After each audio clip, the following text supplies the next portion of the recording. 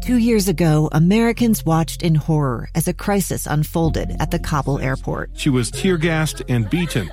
Images of thousands desperate to escape Taliban oppression filled our news feeds. More than 80,000 Afghans made it to America. But the story didn't end there. It was very cold. There was no power, no heat. Who would help our newest neighbors? I'm Andrea Smartin. In Stranger Becomes Neighbor, you'll hear the stories of some remarkable refugees who left their homes and their dreams behind, only to start over from zero. Their only possession was 3 blankets. And you'll meet Americans who stepped up to help them. You want me to come when you deliver your baby. What can one person do in the face of an international disaster decades in the making? That's Stranger Becomes Neighbor. Find us at kslpodcast.com. Follow us on Apple Podcasts or anywhere else you listen. Nightside credibility, also absurd news. The Nightside Project on KSL News Radio. Welcome back. This is the Nightside Project. I'm Ethan Millett here with Alex Kirry. We got a great text here, 57500.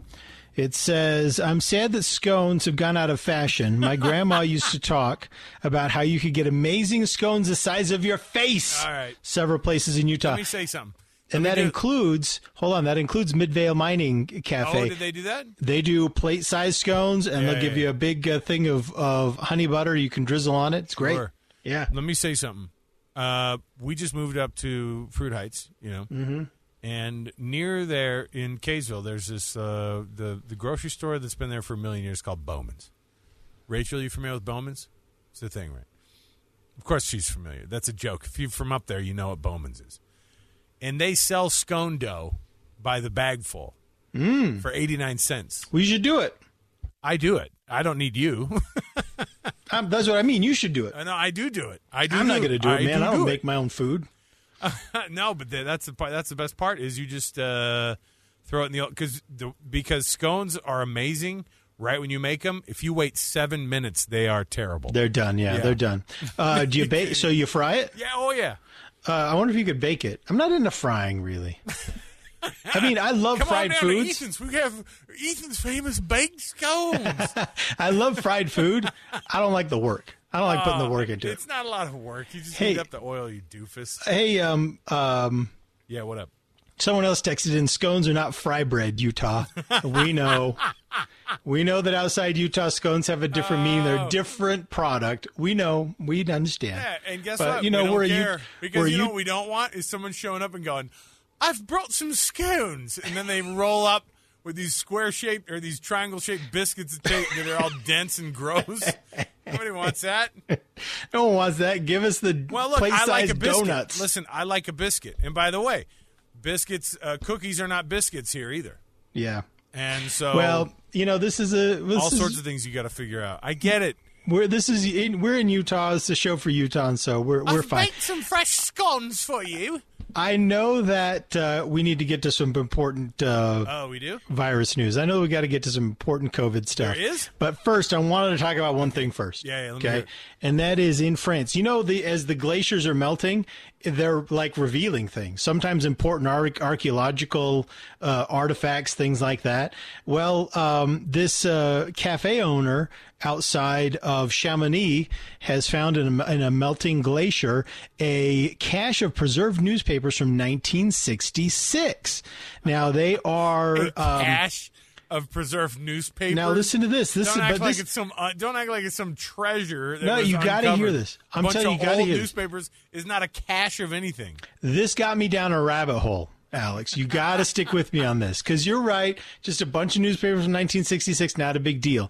But they're from India. They're English language newspapers. They're from India. The headlines are that India has elected its first woman prime minister, Indira Gandhi. Okay, so this guy's like, oh wow. And then here's what he said. This is what kind of caught my attention. He says, I think it's from Air India Flight 101, and when it crashed.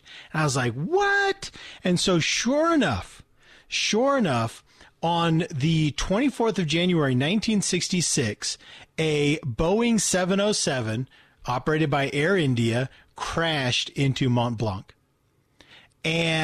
which is a huge tragedy. Now, here's what gets crazy, is that it crashed at almost the exact same spot where 16 years before another Air India flight, Flight 245, had impacted Mount Blanc. Almost the exact same spot, two different Air India flights 16 years apart. Can you believe that? That's insane. That's not all. Okay, here we That's go. not all. Over since 1966, periodically stuff from the crash pops up, and it's crazy stuff. It was like all locked in glaciers at some point. No. How about a 20-pound bag of diplomatic mail stamped on Indian government service diplomatic mail, Ministry of External Affairs? How crazy would that be to find that? Here's something that's cool, though. When France sent it back to India, they sent it back in the custody of C.R. Barua, who was the purser on a New Delhi-bound Air India flight from France to New Delhi, and he was the son of the flight engineer on Air India Flight 101. Oh, wow. Isn't that incredible? Yeah. I've stopped. I couldn't even follow it half the time. This was really cool. Another guy in 2013 found a metal box marked with the Air India logo, filled with rubies, sapphires, and emeralds worth more than $300,000. Why didn't you lead with that, bro? That's the one That's the one you bury. I wanted that to be like the. That was your coup de grace. The apex. Your coup d'etat. My coup d'etat. Your coup d'etat. Isn't that incredible? And they have ever since since the 1960s, they've just been finding like really important objects left over from this crash. Wow. And that's to say nothing of course, you can imagine the other human remains and things like that they just repeatedly and continually are picking up out there. Ethan, a show's weird based on the text messages we're getting. Let's hear it. Just lots of hot fry talk, and also now. Just because I don't remember even asking for it, but I do remember just kind of bringing up that a texter had said there were a lot of places in Utah used to have a ton of scones you could just get at the place. And we've just been bombarded with all these different places that make scones. Yeah. Ream sells scone dough. Family Tree in Santaquin serves giant scones. Jeremiah's Scones in Ogden. It sounds made up. Awesome. I'll go. It's fine. We've also got someone texted in with a non-COVID topic. Happy birthday, Kelly. Hey. Which we can do birthday shout-outs. Technically can't do it, but because it gets us off of the topic of COVID-19, happy birthday, Kelly. Still won't be something that we do on the show as a rule, but there you go. So there you have it. All right. Hey, let's take a break. Ethan, I want to congratulate you. We made it a full hour. Not talking about it. Shoot, I really wanted to get to these coronavirus headlines. Okay, I promise when we come back, we're going to get heavy into coronavirus news. Just a heavy coronavirus talk. I promise. When we come back. More to go. The Nightside Project continues news, traffic, and weather right now. In the news, you'll probably hear some COVID stuff, so count it. Stick around. More to go. The Nightside Project continues.